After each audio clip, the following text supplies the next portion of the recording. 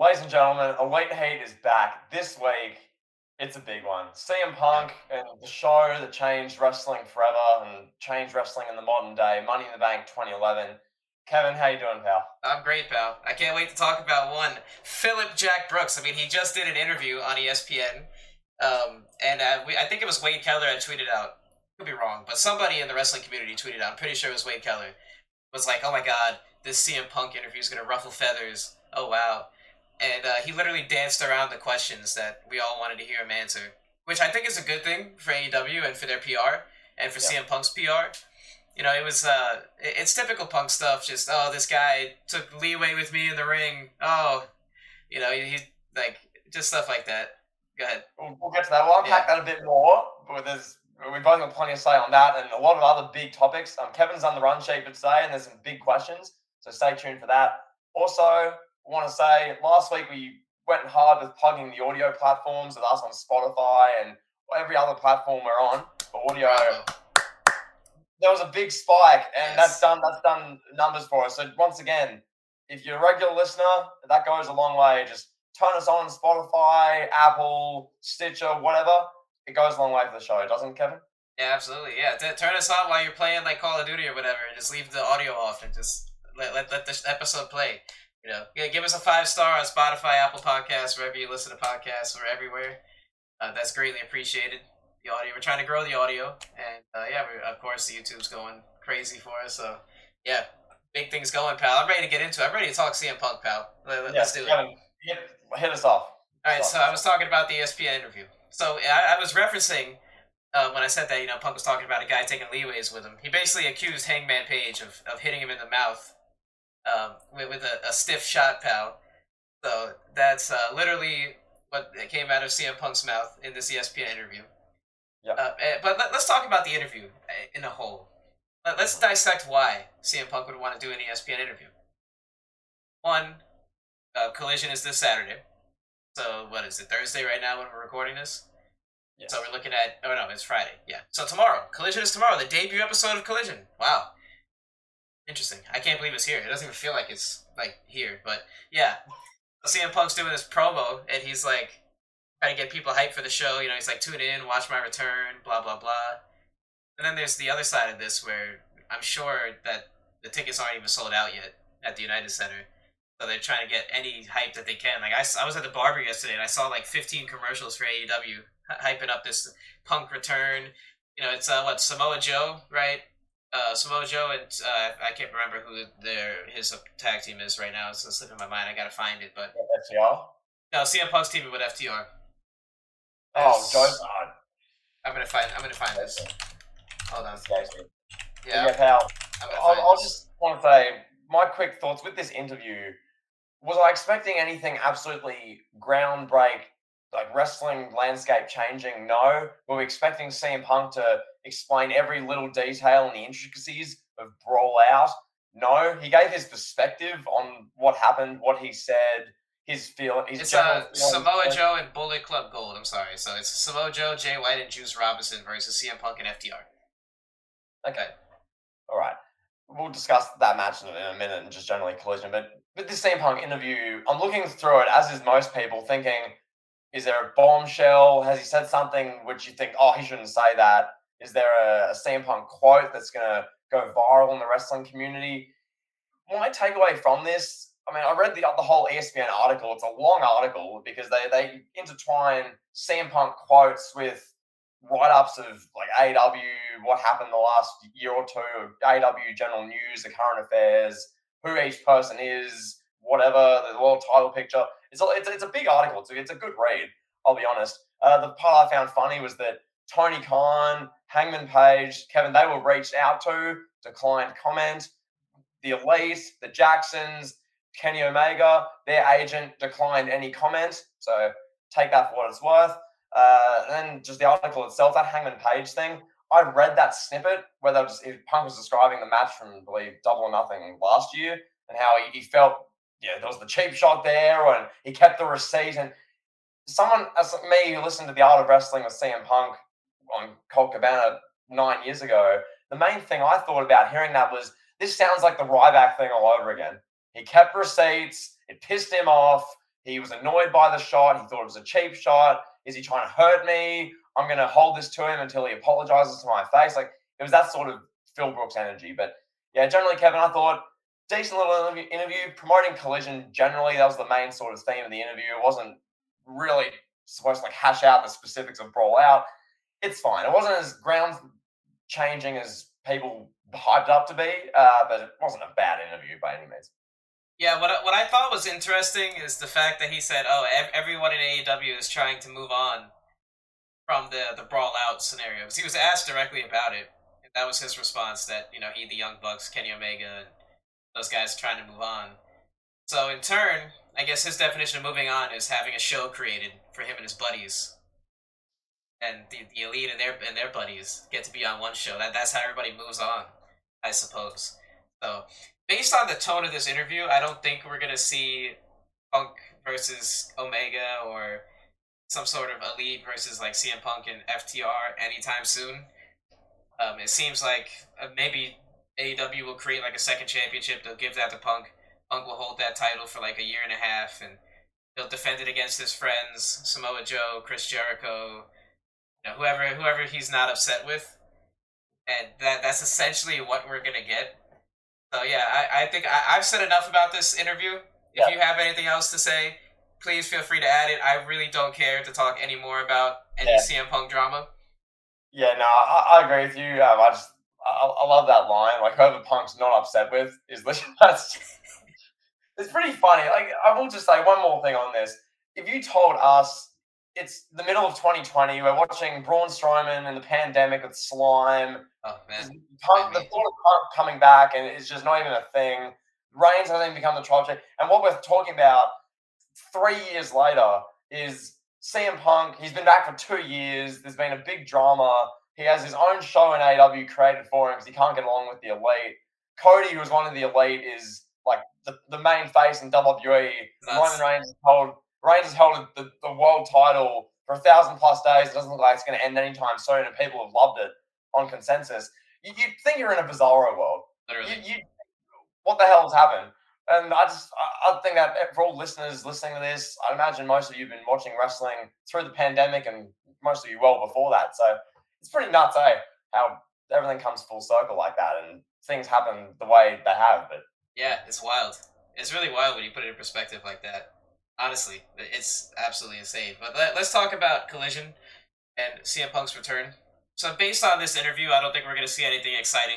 I think Punk's going to maybe cut a promo at the beginning of the show and just be like, "Hey guys, welcome, welcome to Collision.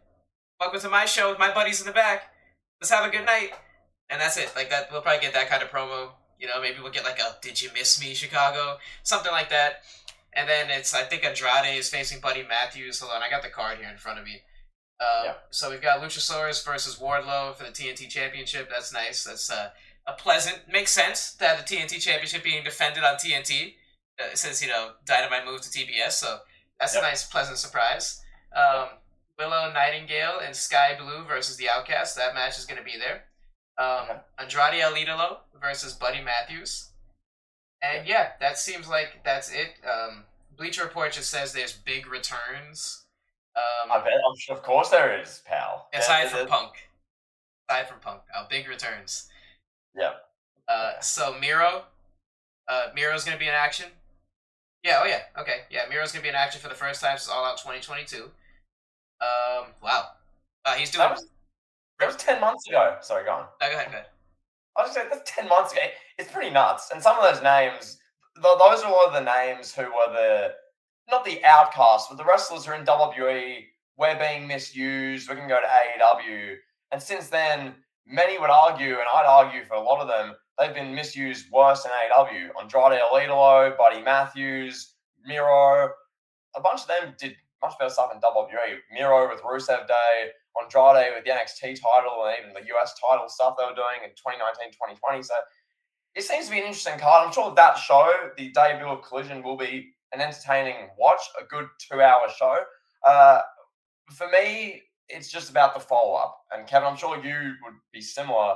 This show will probably be good. There'll probably be, obviously Punk, and then maybe one or two other returns where Tony Khan digs into the toy box and grabs out one of his old action figures he hasn't played with in a little while. I'm sure that's what will happen. But it's after that. It's Yes. in 2 weeks. It's in 4 weeks. It's in 2 months. It's in 4 months. It's in the middle of October when not much is really going on that's that exciting. And you've got a 2 hour show on a Saturday night, and the main event's going to be I don't even know whoever Punk likes and whoever Punk likes versus whoever Punk likes and whoever Punk likes in a mid-cardy tag match that's in the main event. Punk and what to expect in this Collision return, which is sort of the general discussion we're having here.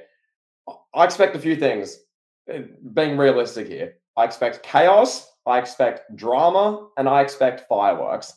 That's really what I expect because Phil Brooks, he's 44, turning 45 in October. At this stage in his career, that's realistically what to expect. I'm sure there'll be a good match thrown in here, some entertaining tag action on Collision, maybe a pretty good match at the next pay-per-view, all in, all out, full gear potentially. Hopefully he stays healthy, fingers crossed. No one's wishing injury on Phil. We're just hoping he stays healthy and he can actually compete week to week and show up. But yeah, hopefully something newsworthy and notable. This isn't just him being in a brawl behind the scenes at a pay-per-view event. Hopefully that's what I'm hoping for. I'm hoping on screen we get some stuff that makes you, Kevin, me, all the listeners have buzz, have excitement. Yes, can't wait for Elite Heat to talk about Phil. Can't wait to talk about CM Punk, Collision. Fingers crossed that's the case. So over to you, pal. Oh, pal. That's it. Could have said it better myself. So yeah, apparently we'll get Kenta showing up, Scorpio Sky, in a lesser note, but Kenta allegedly is going to be Punk's opponent for Forbidden Door. So that should be interesting. The Battle of the GTS. So I assume we'll see that, maybe like after the main event match, Kenta will come out and GTS CM Punk, and I'd be like, oh no, ooh, GTS, the GTS King, ooh, oh. And we'll see something like that. I reckon that's what's going to happen. But now you say that, there's Forbidden Door. If that happens, Kevin is a genius. I reckon. Yeah. Absolutely, pal. So yeah, overall, my expectations for Collision for this first episode, like you said, I think it's going to be pretty good. I think it'll be a solid 7 out of 10. Solid 2 hours of television. I think it's going to be kind of refreshing to see a show that's... I assume the show is going to be garnered more towards entertainment and less of the flippy floppy stuff that we see on Dynamite. That's my presumption. It makes sense. That like if you're going to have another show, you got to kind of give it a little bit of a different identity. We see that in WWE where SmackDown is like where all the big stars are. Raw is like where the workhorse wrestlers are. So it kind of makes sense to have that dynamic going at AEW. But yeah, overall, should be a solid show. But now, I want to get to my big point about CM Punk. A little reflective now. We're gonna start reflecting on CM Punk and 2011, pipe bomb and all that stuff. First off, I want to say this. CM Punk with the pipe bomb. CM Punk changed wrestling the way that we know it 12 years ago. And he cut that fateful promo, sitting on the stage, talking directly into the camera, proclaiming that WWE better off when Vince McMahon is dead. And, I mean, Vince McMahon ain't dead, but Triple H is in charge. Not saying that Punk was right, but he might have had a bit of a point with that one. But CM Punk changed wrestling the way that Stephen Curry changed basketball in a lot of ways. Stephen Curry is similar to Punk, skinny, orthodox, brought a different style, brought the three-pointer in, made a three-pointer cool. CM Punk, a lot of ways, he made like promos cool in a different way. He made promos cool. He made a certain style cool. And when I say promos, I mean like the reality-based promos. The I deserve better. The office is holding me down. Vince is holding me down. The fans don't like me. I bust my ass. They're the same promos that we saw Ziggler and Miz and Cesaro and you name it. All these guys, Mustafa Ali, they go on the .com, they do the Twitter promos. Punk just, he created that style, basically. And I don't know, we could argue all day if he changed wrestling for better or worse. But he definitely changed the way wrestling is played. Or the way wrestling is portrayed. Nowadays, Roman Reigns and Bobby Lashley and like a few other guys are like the quote-unquote wrestlers. that was a wrestler back, like what a wrestler looked like in the 70s, 80s, 90s, 2000s. But for the most part now, everybody kind of looks like Punk. You know, there's like Finn Balor's jacked, but he's tiny. So yeah, CM Punk just changed everything. Now it's different. Wrestling is completely different. The people that are getting into it are different. People are like WWE's changed. They're bringing in athletes. They're bringing in college wrestlers. But for a while, they were bringing in indie guys like Punk. They're trying to create the next Punk, basically. But yeah, what do you think Yeah, about that, pal? 100% agree. It's the best comparison you can make, and I think it's just so true. Like we're watching this show, which is what we're talking about, Money in the Bank 2011, and this whole storyline with Punk. And once the clock strikes midnight, I'm out. I'm done. I'm leaving with the WWE title. That came off the heels of the pipe bomb, which had so much effect generally on wrestling, and which we'll discuss in as the show goes along. And really, yeah, I think the Punk Curry comparison is flawless because you go to watch basketball nowadays, for instance, you go along to like an 18s, like you got a bunch of like 17-year-olds running up and down, just shooting threes, and you got college games where, granted, college is a bit different because they all sort of run the same playbooks they have for decades, but any sort of modern iteration of basketball with the past 10 years considered, it's completely changed. It's 3-point shooting, it's fast break and just take a three on the fast break, which in the wrestling comparison here, it's CM Punk. It's where possible. Yes, there's the kayfabe thing. Yes, we tell stories. That's just what wrestling is. But what CM Punk did in 2011, especially, which accelerated him, was he said what people were thinking in a lot of cases with Cena. He bluntly, as blunt as anyone had up until that point, did the anti-John Cena promo. You're not a great wrestler. I am. I'm better at this, this, this, and this than you are. And the best part of this whole storyline with Punk and Cena to me, I loved how they brought up the baseball analogies. I love CM Punk being like, you've become the dynasty. You've become what you hate. Like, I think that was awesome. And it was so true. And I'm watching this match with Punk and Cena, and we make the Curry comparison there. Anyone who follows basketball will understand this. To me, it was like watching Curry versus LeBron. Cena is LeBron. He's polarizing athlete. Some people absolutely love him, think he's the GOAT. Other people can't stand him, think he killed wrestling, drove away all the actual real wrestling fans, and will never like him.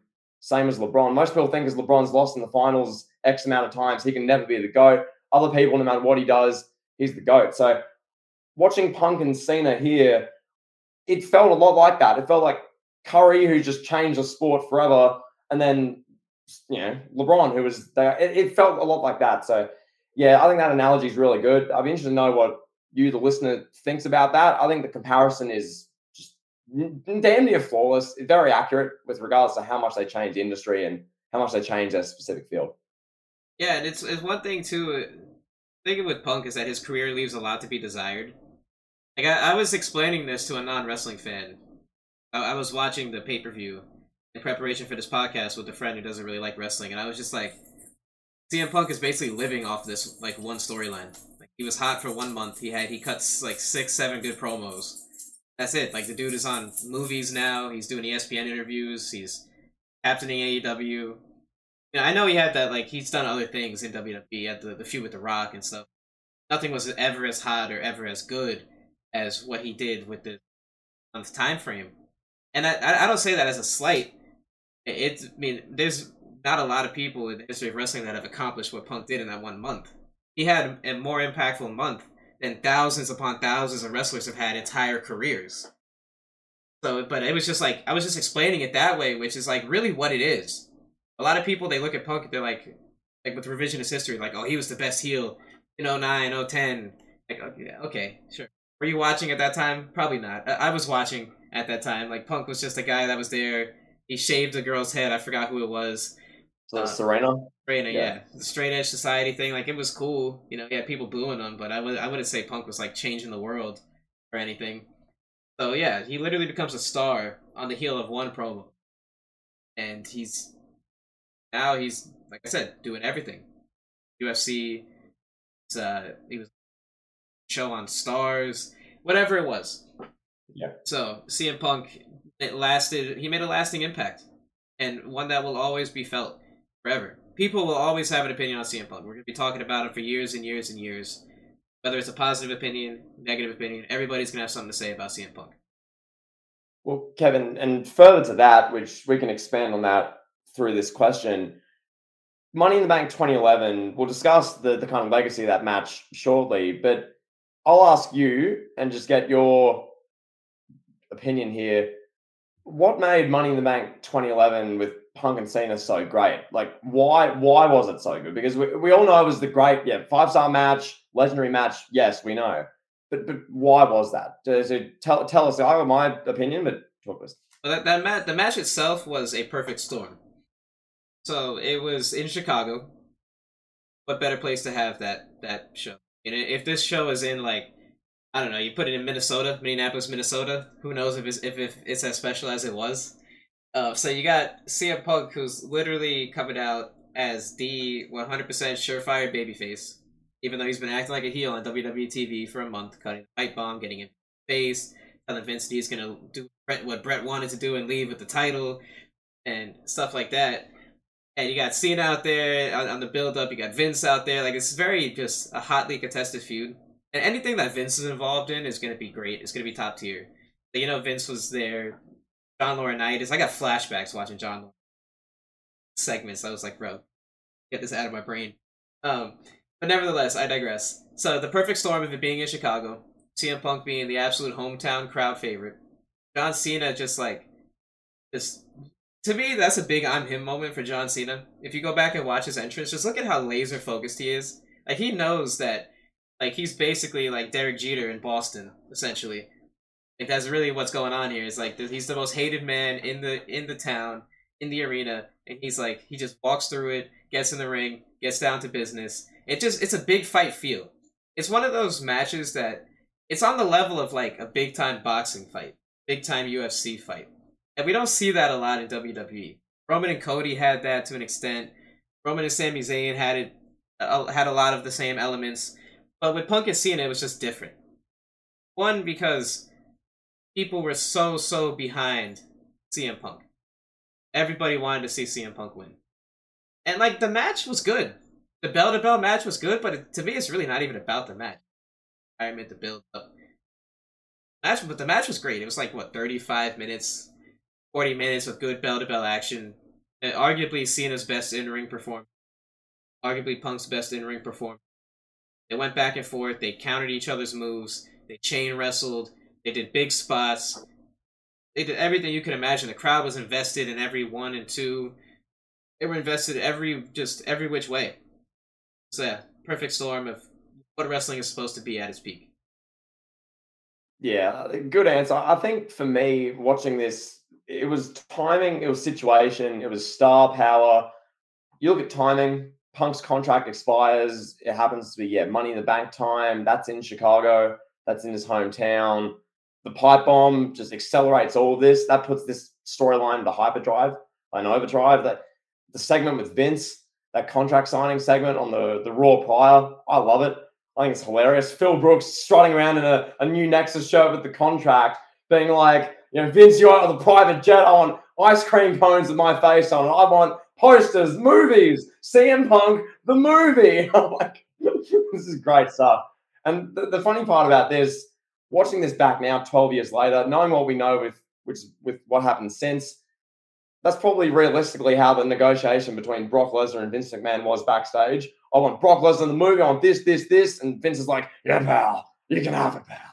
But nonetheless, really good build. The whole thing of Punk being suspended, then reinstated, and Punk saying that one line that really hit me. I didn't get the exact quote, but you'll know what I'm talking about. Where Punk says, basically, I don't need all that. I just need to have this with being the microphone. And like, this is power. And I think that was pretty big. Just him saying that all I want is this microphone, because this is a voice. This is me being able to speak my truth to the world. This is me being able to connect to the audience. I don't need the flashy material stuff. I just need to be able to speak, which I thought the whole premise of that was really good. Really just, it was a powerful premise, Kevin. But nonetheless, you get the Money in the Bank. You touched on it perfectly there. All the circumstances, how hot the crowd was. I love with this, you got Colt Cabana at ringside. Oh, yeah. It's weird watching now because like I love when Cabana's sitting there with all of Punk's, the people he grew up with and the friend, like friends, and all the people you see in Punk's documentary and all this stuff from like a decade ago. They're at ringside, they're clapping for Punk, they're dapping him up when he comes out. I forget which commentator it was. The one of them goes, basically, Punk is getting, I think it's Booker T, getting support from his buddies in the front row. I'm like, oh yeah, Cabana's one of the buddies, pal. He's one of the buddies. His mother, and then they share a bank account, pal. Like, it's weird to watch with the beauty of hindsight, but no, there's so much fun stuff in this match. There's so much stuff which I was watching, and it's just, this is to me the best match of the modern era from the PG era. I don't count Taker and Shawn. We'll get to this later. I don't count Taker and Shawn as properly like a PG era match. Like this match, it's Punk and Cena. These are two of the biggest guys of this last 15 years, and arguably the two top guys. So excellent match, just really good all around. I will say, can we touch on the ending real quick? Can we just talk about this for a moment, Kevin? Absolutely, let's do it. Obviously, they had their good 30-plus minute match. They get the point where they're 30-plus minutes in. Cena's, he's gone for the big top rope AA. It's been counted, yada, yada, kick out, kick out. Crowd's going nuts the whole time. Awesome. Commentary goes, we've gone over 30 minutes in this match. We're over 30 minutes into this match. And it's like, cool. And then Vince McMahon and John Laryngitis come out there. And Vince McMahon's acting in this match. This is some of the all-time great Vince McMahon acting. Vince, right away, he looks so like he's devastated. He's feared. He's sick. He's like about to cry. He's like shaking. They do a good camera shot where you see like Vince's back, and because he's been on steroids for X amount of years. He's so broad. His back is so big that like it's insane. And then Laurinaitis is like half his size. And then they do the spot where they try to do the Montreal screw job, Kevin, which I'll get your thoughts on this in a moment. Vince is like, damn it, John, go, ring a bell, yeah, ring it. And Laurinaitis does the weirdest run you'll ever see. Cena dives out. It's like this awkward collision. It's not even like a punch. Cena like rushes the outside and goes, ah! And like whacks him. And Laurinaitis, like, he flops like he's Pat Bev. He flops to the ground. And then Cena's like, not like that, Jack. I ain't winning this match. I'm losing like that, Jack. And then you got, the whole crowd's like, yeah, Cena, woo. And then he looks at Vince. He's like, ain't no way in hell, Jack. I ain't winning it like that. And Vince is like sobbing. Vince is almost in tears. He's like, and Vince looks so upset. And he gets back in the ring. GTS 1, 2, 3. The camera, as soon as Punk wins, cuts to Vince McMahon. And you see Vincent Kennedy McMahon. His eyes are closed, and they zoom in for like 5 seconds on Vince's closed eyes. I'm like, this is glorious content. And then the best part to me, the part I love, Kevin, which get all your thoughts on this in a second. The part I love, obviously they do the camera shots of Punk in the title. He's like, oh my God, I've won it, guys. Awesome. They do that. Vince McMahon, they just cut to Vince. Vince is like power strutting. He goes to ringside. He rips Lawler's headset off. He's like, oh, damn it. Give me that power, yeah. Oh, he's like in an angry hush tone. He's like, get him out of here. Get him out of here. Cut his music. Cut his music. Yeah, Alberto. And then he throws the headset to the ground. You can hear cords like hitting on the ground. Vince is like, he's just angrily standing there. Alberto Del Rio, a convicted criminal, runs out there. And then Phil Brooks goes, nah! And just like kicks him in the head. And then just runs away. And Vince, the best part of it to me, Punk, he's like sitting on the barricade. The infamous crowd shot will probably be our thumbnail. He's sitting there with the title. He's blows a kiss to Vince. Vince, he looks like a depressed, distraught lover who's been dumped, and he's like, no. And Phil Brooks rushes through the audience, all these fans backslapping him, cheering, yeah, see ya, Punk. And Vince is just like, which I must say, Kevin, I think that's the best, one of the best endings to a pay-per-view, because you watch that live and you go, oh my God, like the future, the WWE title's gone. Vince McMahon's crying. Cena's lost. Del Rio's been kicked in the head and knocked out. What the hell's going on? So that was my thoughts, Kevin. That was my rundown. Talk to us. Opinions. Wow. I can't follow that. So I'm going to let that sit for a moment. But we're going to circle back to the match itself. I want to talk about the whole show for just a minute. This Money in the Bank 2011 pay-per-view.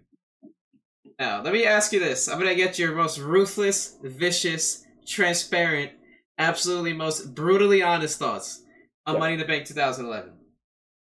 Where does that pay per view rank all time? Amongst up there with the greats like WrestleMania 17, WrestleMania 19, SummerSlam '02, Backlash 2000, Mhm. SummerSlam whatever, SummerSlam '94, whichever all time great you want to throw in there. Where does it rank? So I think to answer this question, I'll just give you my top five pay per views of all time. I think that's probably the best way I can answer this. For me, in I would say no specific order. The first two, there's an order. Number one being WrestleMania 17. To me, it's like the GOAT show. Then I've got WrestleMania 19. It's a WrestleMania. We debated this for like hours. It's an all time great show. And then from there, Kevin, from between three and five, I can have Money in the Bank 2011 sit anywhere between there. That's where I rank this show all time. I think it is the top five pay per view, especially in the past 15, 20 years. This is the best show, best pay per view we've seen with the significance and everything we can discuss in a moment. My other two favorite shows that aren't Mania 17, Mania 19, or Money in the Bank 2011, they're both from 2002. So SummerSlam 2002 and Survivor Series 2002. Now, I just have such fond memories of that Survivor Series '02 show. I've watched that show so many times on DVD. I love the theme song. I love the Elimination Chamber. That felt epic. That felt awesome. MSG, Jim Ross commentating most of it. The stars, that was a great triple threat tag match with the SmackDown Six. I mean, Brock Lesnar and Big Show was, I mean, not the greatest match, but I like the storyline. It was fine. Just generally the presentation of that event. So that's my top five, Kevin. Just to recap, Mania 17, Mania 19, and then any combination, Money in the Bank 2011, SummerSlam '02, and Survivor Series '02. So that's how I'd answer it. What about you, pal? Hit us with your ruthless, I won't steal your bit. What are your thoughts, pal? What are your top five pay-per-views? I don't know. I gotta think about that. WrestleMania 17 and 19 are up there. SummerSlam '02. Um, Man, that's where it gets kind of foggy for me after No Way Out '04. maybe. Yeah, probably no way. Yeah, I mean we're talking favorites. Yeah, no way out '04 is up there for sure. Um, Another favorite of mine is probably not WrestleMania. Royal Rumble. What was it? Royal Rumble '07. That Taker Shawn. Yeah, Royal Rumble 2007 or Royal Rumble '05. Money in the Bank 2011, and my personal favorite is somewhere maybe like top 15. I'll be Mhm. honest, like aside from Punk and Cena, not too crazy about this show. Right. In terms of my personal taste. But I mean, if we're talking like objectively, where I would put this show, it's probably like a top 12 pay per view of all time. I've just had an epiphany. Throwing my list out. Money in the Bank 2011 moves down one. WrestleMania 28 goes in. I don't know why. I forgot that show altogether. Mania 28 in. Money in the Bank 2011 down one. That's personal preference. That's not objective, but there you go. Carry Yeah, I on. mean, if we're talking where this show sits in like on the pantheon of just all time great pay per views, it's in there in the top 12. Some There's just so many great ones. We're not even talking about ECW pay per views, WCW pay per AEW pay per view. It's up there, top 12, top 15. And its impact on the wrestling business too. I mean, it had a bigger impact than just about any pay per view. You could argue it's the most impactful pay per view in the history Mhm. of pro wrestling. This show changed everything. This show changed just the way that Cena's character was booked until his retirement or whatever, if he ever comes back, up until his match with Austin Theory. Austin Theory, 12 years later, was literally cutting the same promos, just in a different light that Punk was cutting. Yep. Like I'm Austin Theory. I'm A-Town Down. I'm better than you in the ring. I'm more good looking than you. Just same stuff that Punk was saying, and Yep. that's I mean that's influential. That this show I think, or maybe yeah, this show the Punk Cena storyline is up there with like the Montreal Screwjob, the Hogan Andre Body Slam, the NWO being formed. There's some all time great and pivotal moments in wrestling. You'd be hard pressed to find a pay per view that's more impactful. You could argue WrestleMania 17 because that was the end of the Attitude Era. That was the peak of the Attitude Era. That was the climax, the curtain call of the greatest era in the history of pro wrestling. WrestleMania 19. That was Hogan and Austin's final Hogan's final WrestleMania match. Austin's final match. Period. That's impactful. And this show is right up there. I mean, it's absolutely just one of the best shows. So let's talk about it. Let's talk about it in full for a moment. Yeah. Yeah. So they kick off the show with the World Heavyweight Championship Money in the Bank ladder match, and that saw Daniel Bryan win that match. It was Cody Rhodes. Here's a long list of performers in this match. Yeah. Daniel Bryan, AEW EVP, AEW founder, Cody Runnels, who is now the top babyface in WWE, was here in this match. And there was Heath Slater, Justin Gabriel, Kane, Sin Cara, Sheamus, and Wade Barrett. So an interesting crop of talent. Now you've got what, 4 Hall of Famers. I assume Sheamus will get in. Yeah, I'd say 4. Yeah. Yeah, Sheamus will get in. Really, the sore thumb in this match is Cody. Like this is Cody pre-steroids, pre getting jacked, pre-indies. This is Cody just like mid-card for life Cody. He's wearing the stupid plastic mask on. He's looking like Rip Hamilton. Yeah. He looks ridiculous. Like that. I'm watching this and I'm just like, I can't believe this guy is the top guy in WWE. I mean, it's a true testament that if you stay true and you believe in yourself and stay true to your dreams, anything's possible. So, Yeah. This guy, I mean, this Cody is the man. This was the infancy of the Yes movement, in all honesty, with Daniel Bryan. So it's significant for that. And I thought the match was good. Honestly, for a Money in the Bank ladder match, it was really good.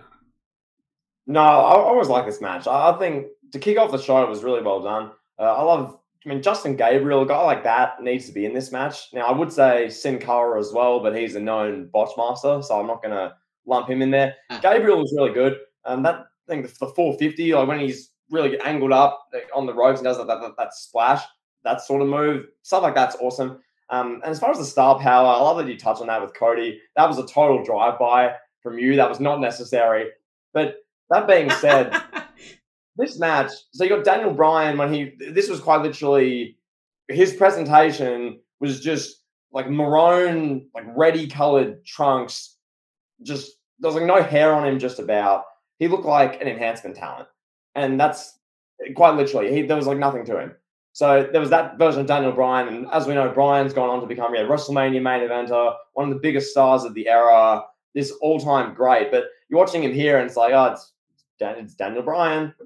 He's hardly got a beard. He's probably an inch shorter than me, maybe 2 inches shorter than me. He's like probably 5'7", 5'8"-ish. He's got it was weird watching it because, as we know, same thing with Cody, what he's gone on to become, you think, oh, wow. But you look back on this match from 12 years ago and you go, wow, that's him. Right? So, insane. So, yeah, Bryan ends up winning the match. Good match, solid stuff. Cody, I'm not going to even elaborate. You've done enough about Cody here. And then a guy like Sheamus, for instance, by this stage, he'd already been a 2-time WWE champion because he beat Cena at TLC 09 and he beat Randy Orton in 2010 sometime. He's been a WWE champion. He's already reached the mountaintop. Now Sheamus is just sort of in this match. He kind of lost his place in the card. He was just sort of lost in the shuffle on SmackDown by this stage. Then you got Kane, who's one of the greatest of all time. He's top, I don't know where you rank him all time, definitely top 30. Wherever you rank him from there, who knows? But a legend, Glenn Jacobs, who at this stage, he's just this shirtless man who's 7 foot tall. And so he's bald. And I never liked this, like this version, like the 2010, 2011 bald, shirtless Kane. I never liked it. I always think Kane needs to have like the mask, the hair flowing, everything's covered. That's Kane to me. Pal, when I look at that, I get PTSD to the 2014 Authority storyline where Glenn Jacobs is out there teaming with Big Show, teaming with Rollins and J&J, with Randy Orton, with Stephanie, with Triple H, cutting 25-minute promos on Raw shows, which are some of the worst of all time. That's what I associate this version of Kane, Glenn Jacobs with. But nonetheless, fun match, 25-minute match, some good spots. Justin Gabriel, to me, was the highlight of this match. But all guys had a decent little bit of a showing. Bryan wins. Did it accelerate his career? I'd say so. It led to the 18 seconds thing at WrestleMania, which then led to the Yes movement, which led to him becoming one of the greats of the era. So, yeah, any other thoughts, Kevin? All right, let's go to the next match, pal. How about we not? How about we don't? We got to, man. Come on, it's Daniel Bryan's wife, Brie Bella. She lost in a triumphant match versus Kelly Kelly. This was 5 minutes. The only thing I'll just say this, and we'll move on. This was very empowering for women. Era of wrestling. So yeah. Okay. Kevin, this match set women back a decade. Yeah, Kelly being champion was. Yeah. Kevin, I want to harp on this match for just a minute, okay? Because I watched this back before we recorded, just because I want to have like blunt. I just watched this opinions on this match. People talk about the women's revolution now in 2023. We've been conditioned for the last 8 years, now like 9 years. When you think in 2014, most of these women started to come through NXT with the Four Horsewomen. The last 8-9 years, Kevin, we've seen Sasha, Charlotte, Bayley, Becky, now Io, Belair, Ripley. There's a laundry list of names, and you can go down like Candice LeRae's and all these other women, Dakota Kai's, etc. And there's just all these great great workers who've grown up wanting to be, the best wrestler they can be.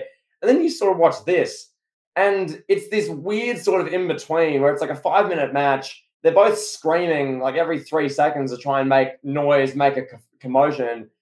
They'll hit each other with anything. They'll be screaming, hairs flying everywhere. They're throwing themselves to the mat. It looks like the sort of thing, like, Kevin, if we stepped into a practice facility today and just started wrestling, it would look like that. It looked kind of sloppy, all over the place, uncoordinated, and just, it was hard to look at.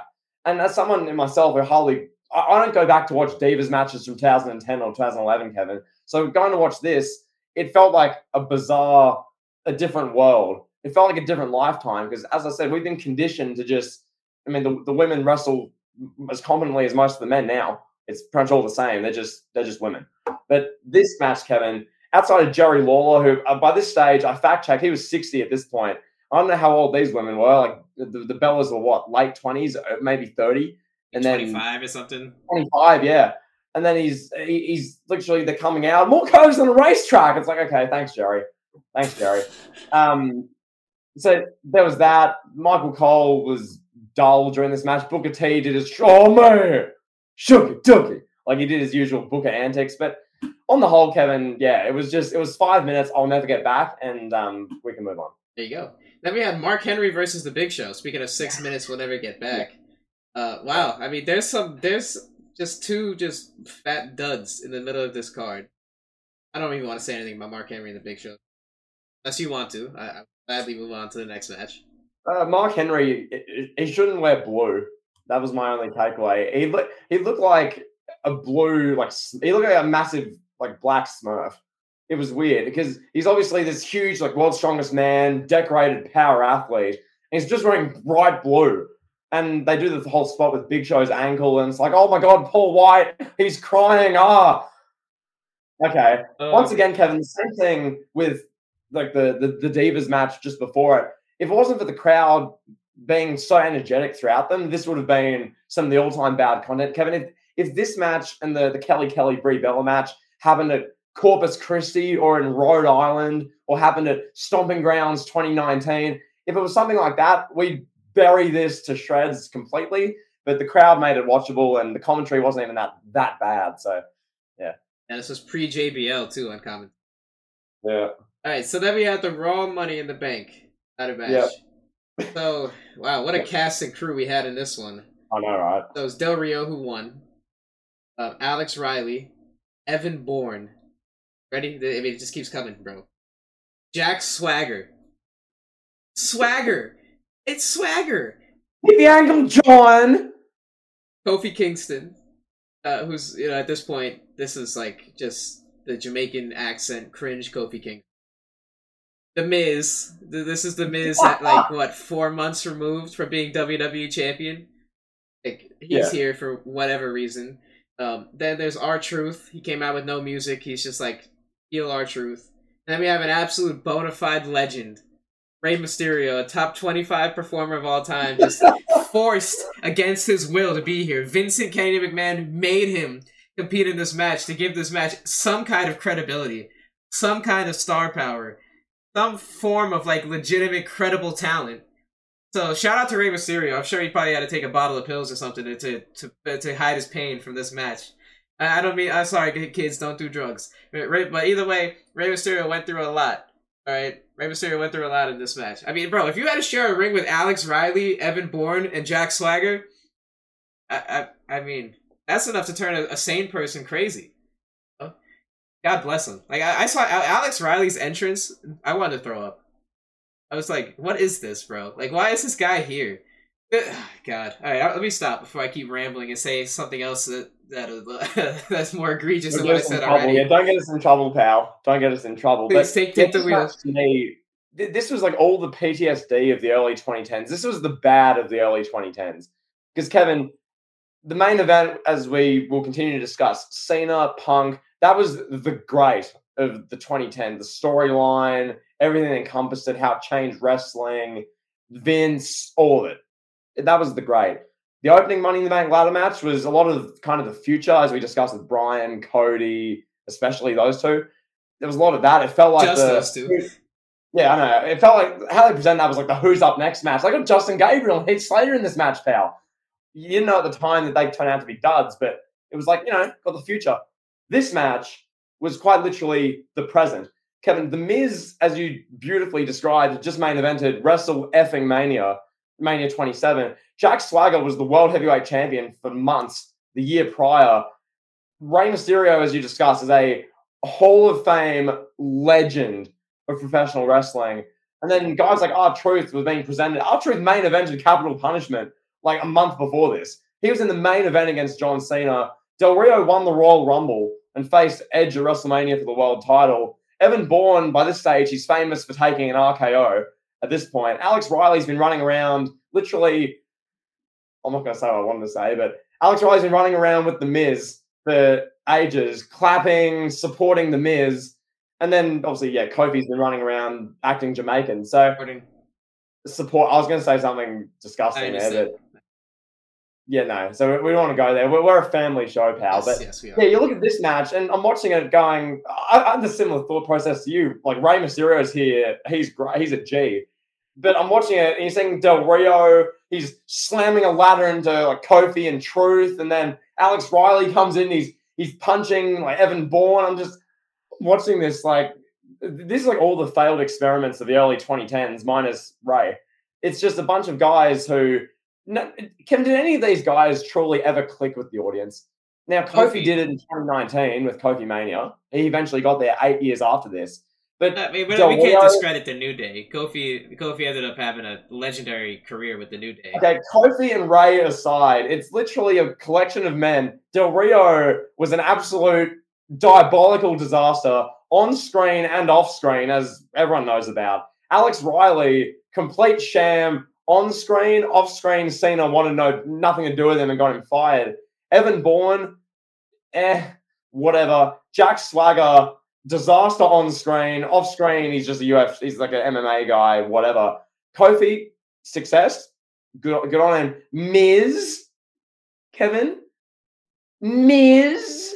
This guy runs around for 15 years doing Miz TV and he still has a job. Anyway, that's Miz. And then Truth, who's just been sort of he'll run out. Like, Kevin, R-Truth's that guy who they could just give him anything for like 20 years. He could make running out like in 2017 when they were trying to do Pokemon Go segments. And he'd be, where's the Pokemon? And it's like, come on. What are you doing with this guy? Anyway, so Kevin, that's this Money in the Bank field. So it's a 15-minute Money in the Bank match. There wasn't really any spots which I thought, oh my God. I mean, Evan Bourne, maybe they did some cool stuff with him. I guess he was like the only highlight from Ray was good as well. But really the match itself, I'm watching Del Rio and this cast. I'm like, oh my God, just get to the next match already. End this pain, end this suffering. Thank God the crowd once again made this more enjoyable than it actually was. If this match happened in Rhode Island, Corpus Christi, or Minneapolis, I'm falling asleep. But yeah, there you go. The fact that Del Rio won this is disgusting, disturbing. Nevertheless, all right, so then we had Christian, Randy Orton. This was probably the least impressive of all their matches. And they had the SummerSlam match. They had, I think, an Extreme Rules match. But this was in the middle of that Christian-Randy Orton feud that everybody loves, and it was great. Yeah. So this was another quality, top-tier match on this show. Yeah. Yeah. Christian won, and then I think he lost the. No, did he? No, he didn't keep the belt. He got disqualified, or I don't know. I don't remember. Yeah, there's a lot of hot potatoing, a lot of flip flopping. That's the sort of main thing, Kevin. On your honest thoughts, I did a whole thing on Vince McMahon's acting before Randy Orton's acting. Oh, Mad Randy Orton. Now I know in the like Heels documentary series, I think A&E did it. Randy Orton was like one of the main focuses. He was really explaining his phase where he gets into a dark place and he turns to the camera and his face is blood red and he's really menacing. We saw a lot of that in this match. Randy Orton was because he couldn't get disqualified. That was the whole stipulation. If there was disqualification or poor officiating, Orton would lose the title. So you got a lot of Randy Orton. Christian would do like foul play. Orton, they'd cut the camera like right to his face, and he'd be making like the real angry guy faces. So Kevin, what are your ruthless thoughts on Randall Keith Orton's acting? come on, come on, come on, everybody, get up! I think Randy Orton at his peak, Randy Orton is one of the best, just with facials and like Yeah. and just knowing the hard camera. In all honesty, I think he's great at it. You know, he's not on the level of Vincent K. McMahon, but he's up there in that tier. You know, Randy Orton can really, when he's focused and he cares and he likes his opponent and he's feeling it. Randy Orton is one of the best ever, one of the best in the game. Yeah. You know, absolutely. He's just he does everything. He does all the little things so well, man. Yeah. Taunts, moves. He's perfect at it. This was a good match. Oh yeah, I do joke about the Orton's acting. That being said, I did like it. I thought it was funny. Like it made the match entertaining, interesting. How Orton, this was all the other external stuff because this match, as you say, it wasn't their best match. It was about 10, 12 minutes, and the main storyline was would Orton get disqualified. So it was a lot of Orton, a lot of storytelling with him being all irate, being mad, bottling it, and they do the big finish. And Christian's helped out, like holding his nuts, and he's just like got the world title, like referees. And he's limping away to the finish line, and you're thinking, okay, cool, Christian's got the world title. Let's get to the main event, pal. There you go. All right. So now, let me answer your question from earlier. Mm-hmm. You had asked me what I thought about the ending. Correct. General thought. We discussed the match, but yeah, thoughts on the ending particularly. Cena let Vince down. That very rarely ever happened. Vince was irate. The iconic shot of just Punk holding the belt, running off into the crowd with the kiss, pal. Unbelievable. You alright? What's going on, pal? I'm being Vince just like Vince is just distraught. He's crying. I found it hilarious. And the thing is, because we're like smartasses on this podcast, we're like, you know, what we saw with Vince here, him crying. He's no, Phil, where he's like that. Think about all the times behind the scenes with Vincent Kennedy McMahon where there's high stakes contract negotiations, there's legal drama, backstage scandal. There's probably the same facial expressions and acting from Vince McMahon. Kevin, picture in 2004, Brock Lesnar storms into Vince's office and goes, I'm done. I'm leaving. And Vince probably the same thing when Brock stormed out. He's like that. It's the same sort of thing. And I don't know, like when Mark Calloway, The Undertaker, was 56 and told Vince, enough is enough, I'm not wrestling again. Vince McMahon, even though Undertaker's already had a few years then of like botch field matches, which shouldn't have happened, Vince was probably like, no. You think he had that face when he was with the paralegal? So Kevin, as far as the ending goes, you're giving your thoughts. Carry on. Yes, so absolute just iconic moment. I want to talk about this though. Honestly, we all know how great the ending was. Let's talk about the follow-up. What we saw in the months immediately following this moment. This is one of the hottest angles in the history of professional wrestling. CM Punk has broken the internet. You know, the dirt sheets are going crazy. Everybody's going wild. YouTube's going nuts. The websites are crashing. Everybody wants to know, did CM Punk leave with the belt? And then what happens? CM Punk comes back shortly thereafter with a new theme song, and it's just another guy. It's just like, hey guys, I'm here. Yep, I'm to wrestle Del Rio. Yeah. Alright, cool. Here we go. Man, they really had something here. They had something with Punk. Instead, Punk takes like what 6 weeks off or whatever it was, 2 months off. Get Del Rio as champion for God knows why. Del Rio's just like the interim champion basically. Punk comes back, he's like, I'm champion. Del Rio's like, no, I'm champion. No, I'm champion. Oh, oh, what could have been, pal? What could have been? So I'll say this, kind of put a bow on this. CM Punk and this storyline, Yeah. he never hit this level again. Oh, like I said, he had that one promo against The Rock that was pretty good. But after this storyline, he was just another guy on the roster, just doing whatever WWE does. He wasn't unique, wasn't like outside of the box. People just became in love with the idea of what CM Punk could be versus what he was on a week-to-week basis following this this storyline in this match.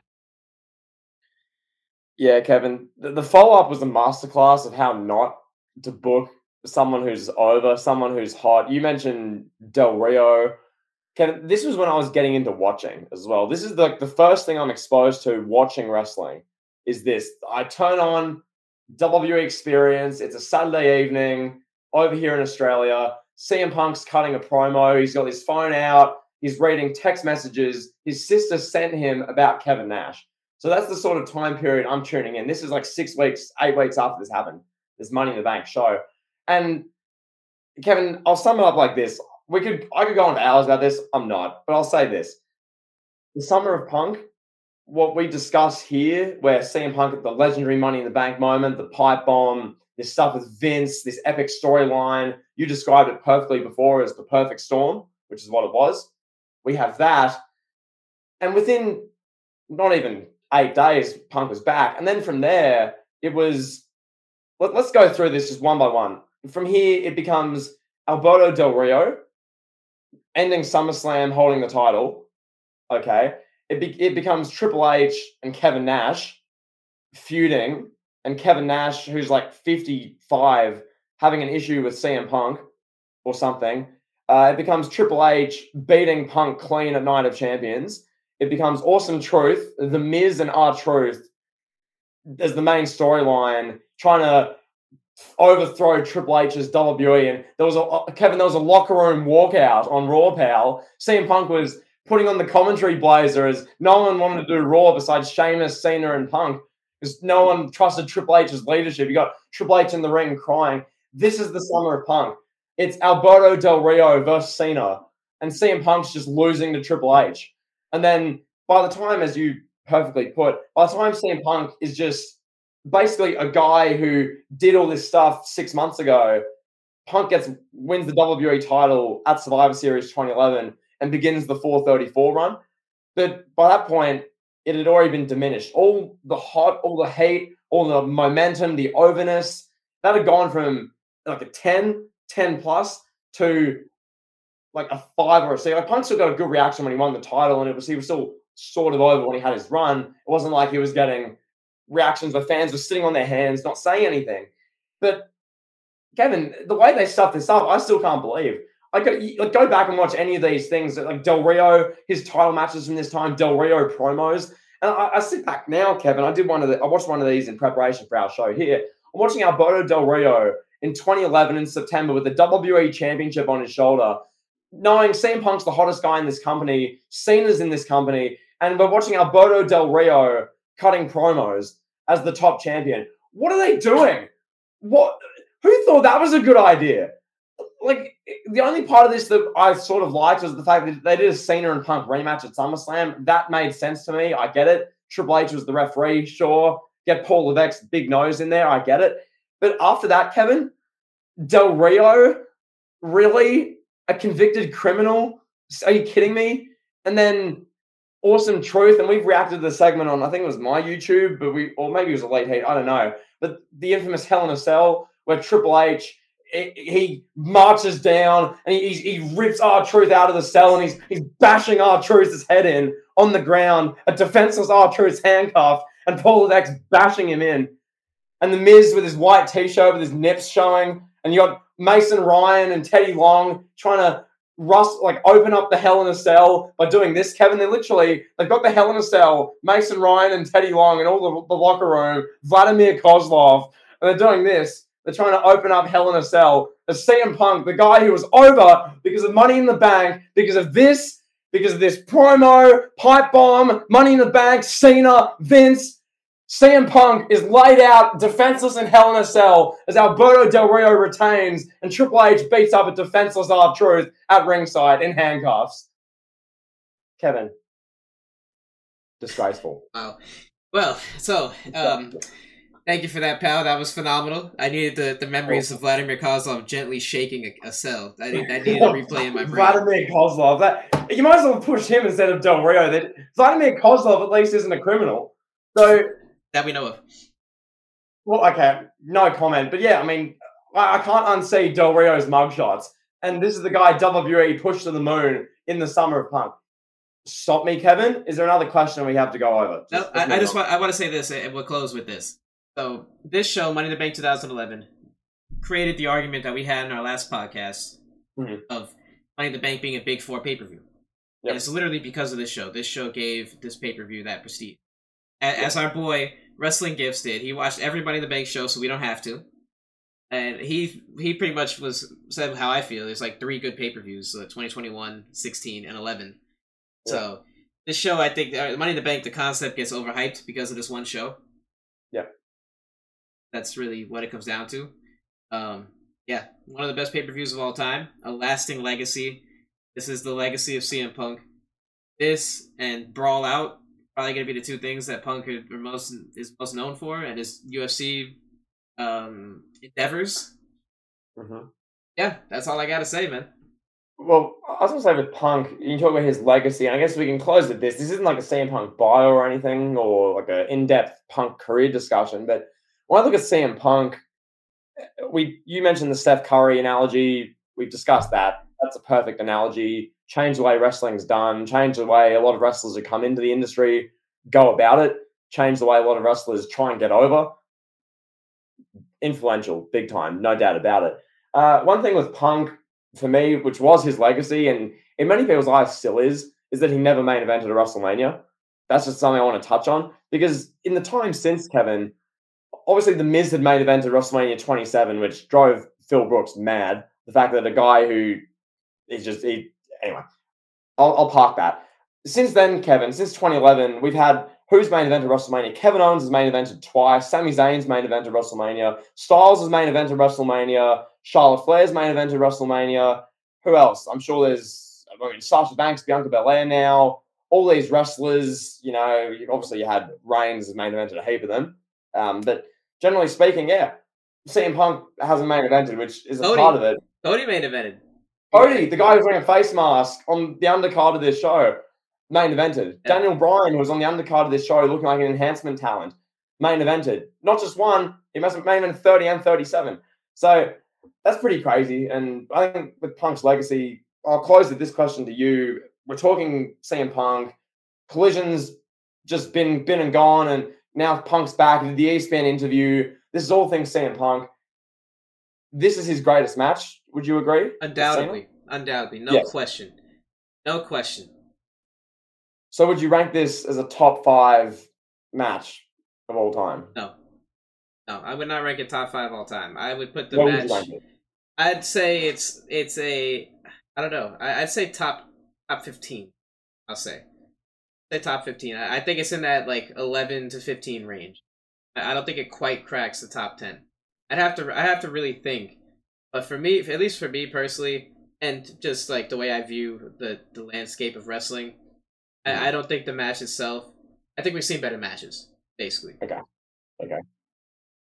For context, I'm not asking for a definitive top 10 number by number, but just off the top of your head, I think it's a good little discussion we can. All right, so I'll say. Off the top of your head, what are the matches? What are the matches you think greatest matches ever? Just off the top of your head. Yeah, I'll say Savage Steamboat. Yep. Taker Shawn, WrestleMania 25. Yep. Kurt Angle, Shawn Michaels, WrestleMania 21. I would go Bret and Austin, WrestleMania 13. Let's see. Let me think for a moment. Okay. Because I was doing the same thing, just while you're thinking. I was doing the same thing to think about this, going, what are the matches? Funnily enough, the 4 you just list off the top of your head, those are the first 4 I wrote down as well, Ooh, which is pretty cool. Look at us, pal. I'm gonna throw a few more at you before Yeah. you go. Go for it. So I would say I would put Cena and AJ Styles at Royal Rumble just in terms of quality of match. I would put that over this. I'm not saying that it's like, it's, I don't know. I think I would. I have to really go back and watch both of them. What significance to wrestling did that have, though? I'm just talking about quality of the match. Okay. Yeah, Okay. just quality, in-ring quality. And then I would say like Undertaker, Mick Foley. Talking significance in wrestling. Yep. Taker Shawn, the first Hell in a Cell match. Just an incredible, one rare 5-star matches. I'd probably go. No, let's see. I can give you a few. Go I'll ahead, just throw them at you. You mentioned Angle Shawn at WrestleMania. Their match of vengeance, many would say as well, incredible. Shawn and Razor's ladder match at WrestleMania 10. Yeah, Bret and Owen. Bret and Owen, exactly. Yep, a lot of people absolutely love Bret and Owen, rightfully so. And then shifting, not so much WWE, but you look at a guy like Ric Flair. Some of the matches he had. Oh, Flair Steamboat. Flair Steamboat. Exactly. 2 out of 3 falls. Yeah, that's over this one too. Yeah. Yeah. So I mean, there's that. But yeah, those are really the main ones. For the modern era sort of thing, you might say the end of an era Hell in a Cell match potentially. You'd argue, but Omega Okada. Yeah, it's so different. It's so different. So those are the sort of matches we're talking about here. It's in that echelon. Yes. It's in that tier. Kevin, my definitive list. You ready for this? This is my top 5 objective greatest of all time matches. There are no better matches. Are you ready? Number 5, Triple H versus Booker T, WrestleMania 19. All right, guys. Thank you for Number 4. tuning Number in. 4. I've got 5, Kevin. Number 4. Michael Cole, Jerry Lawler, WrestleMania 27. Number 3. Undertaker, Bill Goldberg. 2019, Saudi Arabia. What a banger. Number 2, Triple H and Scott Steiner, Royal Rumble 03, where you can see Scott Steiner's thong in the match. And then number 1, The Fiend versus Seth Rollins, Hell in a Cell, 2019. All right, guys. Thank you for listening. Been a hell of a show. What about our segment where we discuss our lives? Well, are we not doing that, pal? Oh, we should do that. Yeah. Kevin, you can't be. You're trying to not do our bit. Come on. But pal, you just named The Fiend versus Seth Rollins as the greatest match of all time. I think we just lost subscribers. Yeah, the Sacramento audience was chanting AEW and we want refunds. How can it not be the best ever? I mean, yeah, that's the desired reaction you want at a WWE. Definitely want AEW chants at a WWE show. Of course. Yeah, no. So just to close out on this, while we're here, being a bit more real for a second. Yeah, Kevin named pretty much all the matches I'd say were around this CM Punk or. I'm gonna throw another one at you before you go. TLC 2. Yes, definitively. No, that was that you can't look away. And Austin Rock, WrestleMania 17. I'll put that in. Would you say Punk versus Cena is a 5-star match? Yes. Well, you said in the Elimination Chamber review we did 4 months ago that Rock versus Austin 17 is not a 5-star match. You said that. Yeah, because of the ending. So it's 4.92 stars. I mean, we're talking significance of wrestling. The significance of wrestling is there with Austin Rock. So we got our. So here's the analogy. We got our goalposts. What Kevin's done here is he's gone like that. He's moved the goalpost. Hey, Cena Punk better in ring quality than Austin Rock. Austin Rock, WrestleMania 17, more important to the wrestling business. Okay. We'll leave that there. We'll park that. We'll park that now. We'll park that. No, Kevin, that's been good. That's been the CM Punk Money in the Bank discussion. Unless there's anything else you want to talk about there, we can pivot towards us a bit more. Yes, let's talk about us, pal. Kick it off. Kevin, for starters, how you been? I'm good. I'm hanging in there, man. I'm doing a lot better. Yeah. That was a few months. Yeah, been working out a lot. I'm down like 30 pounds, bro. Really getting close to it. Great, I feel light. That's a W. Kevin, I must say, we had the whole gym discussion last time, a lot of gym stories on the last show. I mentioned to you, and even if I did mention this, I want to mention it again because I think it's incredible. Mention how at my local gym, Prime, the hydration beverage by Logan Paul and KSI, $9 for a bottle. We I discussed could this. buy a 12-pack for $9 right now. That is hideous. That the drink is all hype, and everyone who's drunk it has told me all hype, mostly sugar. I mean, the watermelon, the strawberry watermelon is good. I recommend trying that one day if you can find it at a decent price. Yeah. I would not recommend paying $9 for it. And what is that American? What does that work? What does that translate to in American dollars? While you chat for a little bit, I'll give you the exact number. Yeah, so I've had, I've had like I think we talked about this already. I've had like pretty much all the flavors. $6.20. $6.20. Yeah, I'm sure it's like that in Miami. Sure, it's like $6 at a gym. But yeah, I mean, they had Prime at one gym I was at, like $1.50, I think. You have like the membership. It's like, yeah. I mean, I ain't complaining. Yeah. I don't go out of my way to drink it though. You hardly ever catch me drinking Prime. I don't really drink a lot. I drink water, I drink alcohol, and I drink ginger ale when I have a hangover. If I ever have a hangover, I don't really drink soda, juice, or tea, or none of that shit. Not good for you. No, that's fair. And Kevin, one topic I want to discuss today, and this can kind of be the theme. Do you know where I'm going with this? I have no idea. Okay, Kevin, the NBA Finals just concluded. I just want to give just general thoughts on this, because this is the NBA Finals. Is this your excuse to get a 10-minute Jokic rant in? Nobody wants to hear a grown Australian man cry about Nikola Jokic winning a championship, pal. I haven't even said anything. This is disgusting. You're putting words in my mouth. Everyone who's listening can see that. Kevin, I just want your thoughts. So are you or are you not going to go on a Jokic rant? And can you answer that truthfully without answer my question? Javel, you know it and I know it. Answer the question. So yeah, go ahead. No, I was just going to say, the finals is wrapped up. Denver won the title. The NBA 2022-3 is now concluded.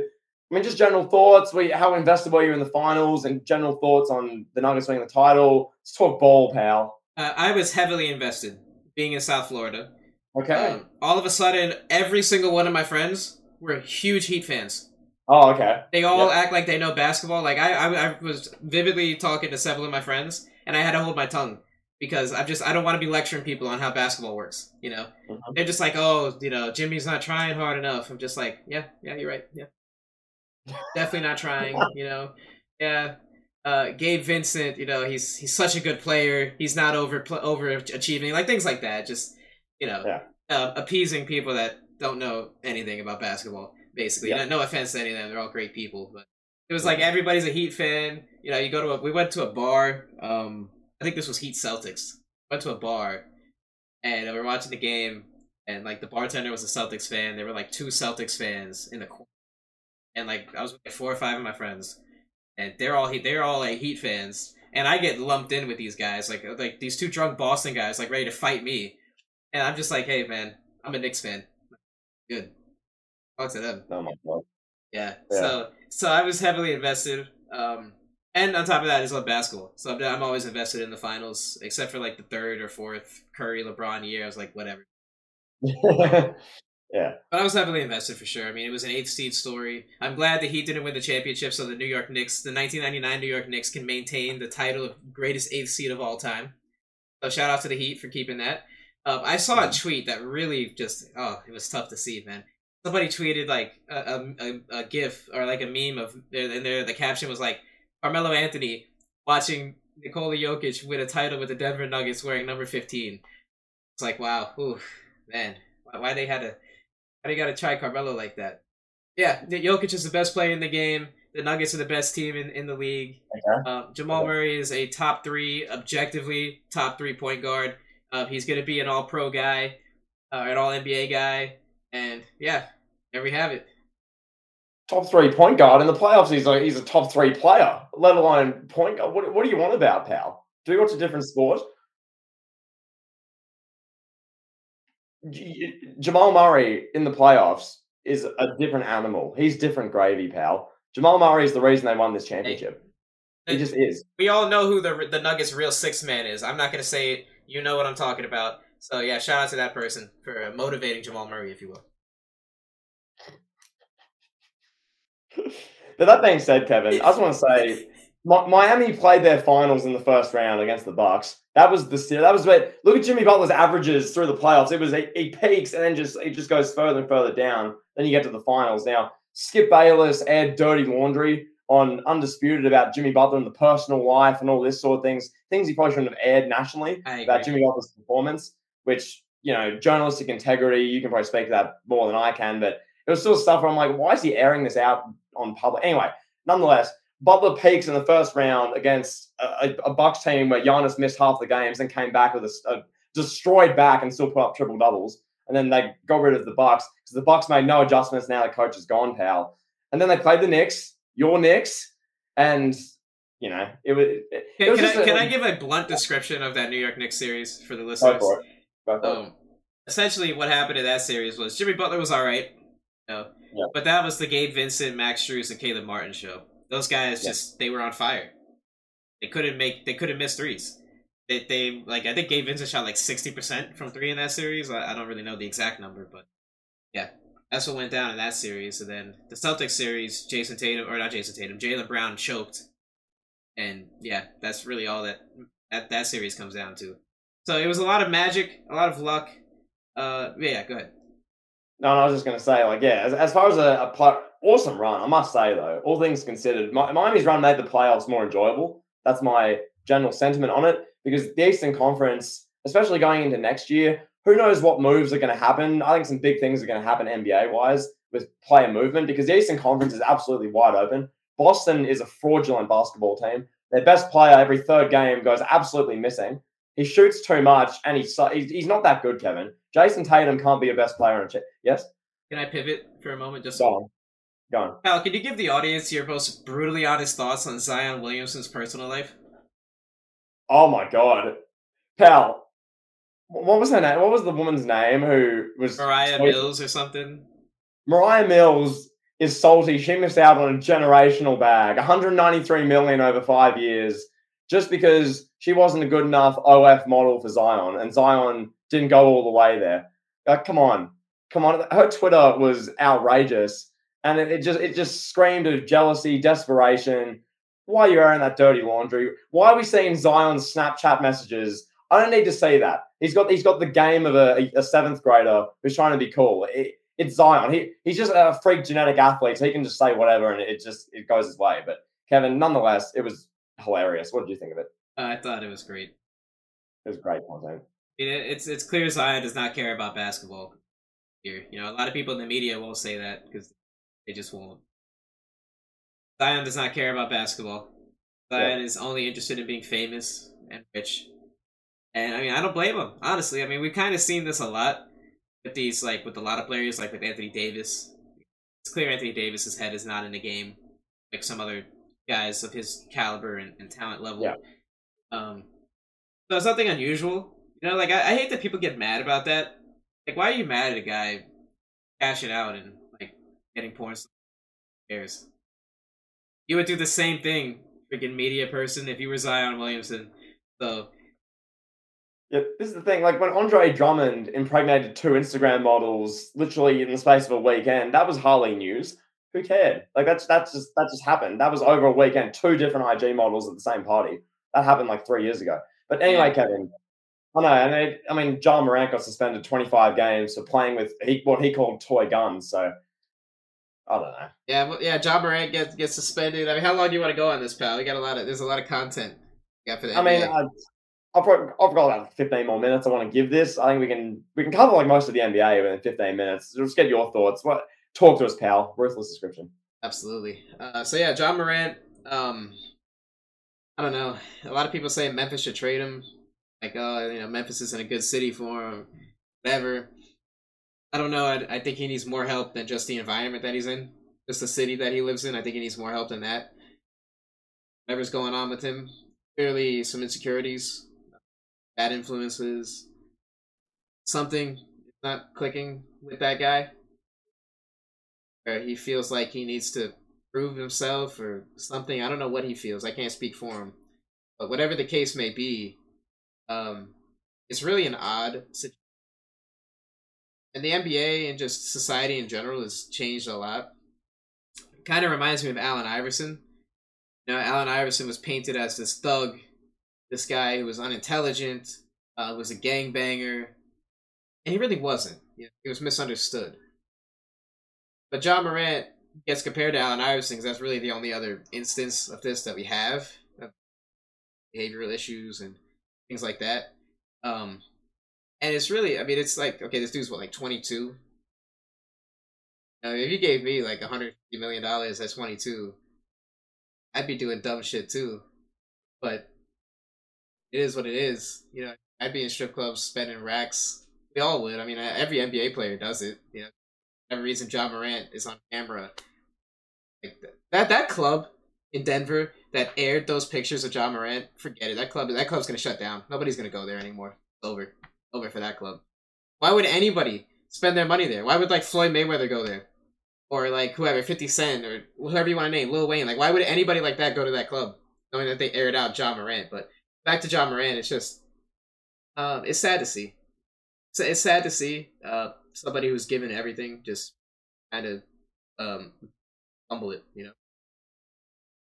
No, I fully agree, and it sort of it feels like a bit of a trend now. It just does. I mean, the jar stuff's the jar stuff. I like how you phrased it. You put it together pretty well there. The Zion situation is a whole different kettle of fish. It's just different. It's leaked messages, it's tweets. OMG! Oh, you sold me a dream and you didn't know. It's just a lot of that sort of stuff, and this will keep happening. I'm sure.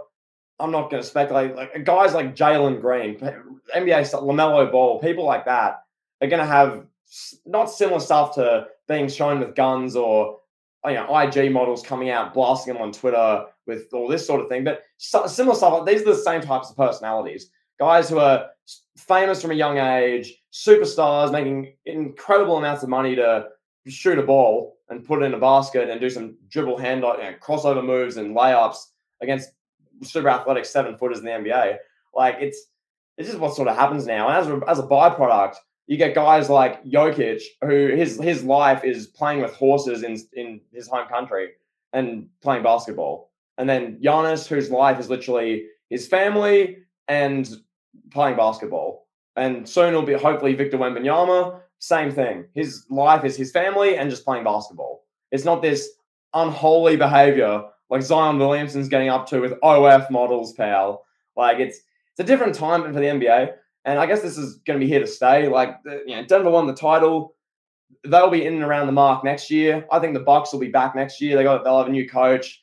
Hopefully, they won't have any more injuries during the playoffs. That's derailed them the last 2 years. Maybe another good player goes there. Who knows? It'll be them off the back of Giannis, the Nuggets off the back of Jokic. Probably the Mavericks will be drama filled because Kyrie's there, so they won't be around the title picture. But it'll be guys like that. It'll be European style led franchises who'll be at the pointy end of the season more often than not. Because Boston's Boston. I was about to rant on them before. The most inconsistent superstar the NBA has seen since what? He's Paul George, Jason Tatum. That's just who he is. I don't know, but who else? Kevin, who is there in the Eastern Conference? Miami was an 8th seed who made the finals. Who is there in the Eastern Conference now? Like, it is. The Bucks. I still take the Bucks. They're still the best team in the East, in my opinion. Yeah. Hard to bet against Giannis, but so let's transition this. Let's close out with this. Make this a little bit more. So Zion Williamson, what he's doing, shit like this that has ruined the dating game, at least in the United States. Yeah. It's shit like this. Right. Literally, a woman can be like, "Oh my God, I'm pretty." And Zion Williamson, someone like Zion Williamson, will pay them $1 million for their affection. Like that's what that woman was gonna make, or whatever, like $100,000 a month or some shit. You kidding me? Like that ruins the dating game for the rest of us, man. You know what I mean? You got all these girls out here thinking that they could just get off with their looks and just go to like a bar and catch a big fish. It's like it's created just what's the word? It's made the dating game unholy, and I hate seeing stuff like that come out. You're Zion Williamson, bro. Why are you paying for a woman? Are you kidding me? Just go outside.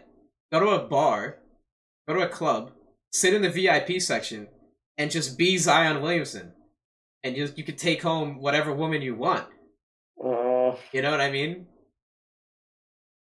And this is the other thing. Like, NBA players now, I mean, granted, for decades, it's been a thing where you get such celebrity. You're like a big name when you're really young. You got an NBA contract. People know you. You know, generally, most of the NBA players are hardly, you and me, 5'8", 5'9". These are these 6'6", 6'10", big super athletes, jacked or super explosive. All this, as you say, they shouldn't need to do what Zion's doing. It comes off sad. It's pathetic. And as a result, Kevin, what you get now is what you touch on. You know that most girls they're in the DMs of this athlete, that athlete. Oh, let's see if he'll pay me for affection as well. Seeing what they can get, trying to finesse him, like finesse Zion or all these athletes. That's just what happens. And then everyday guys, it's just like, well, whatever.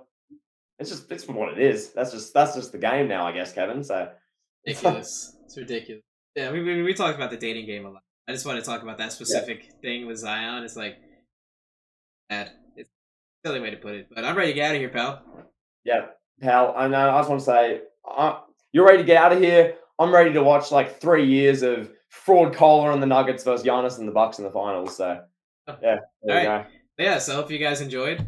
If you made it this far, do something for us. Check out the Spotify.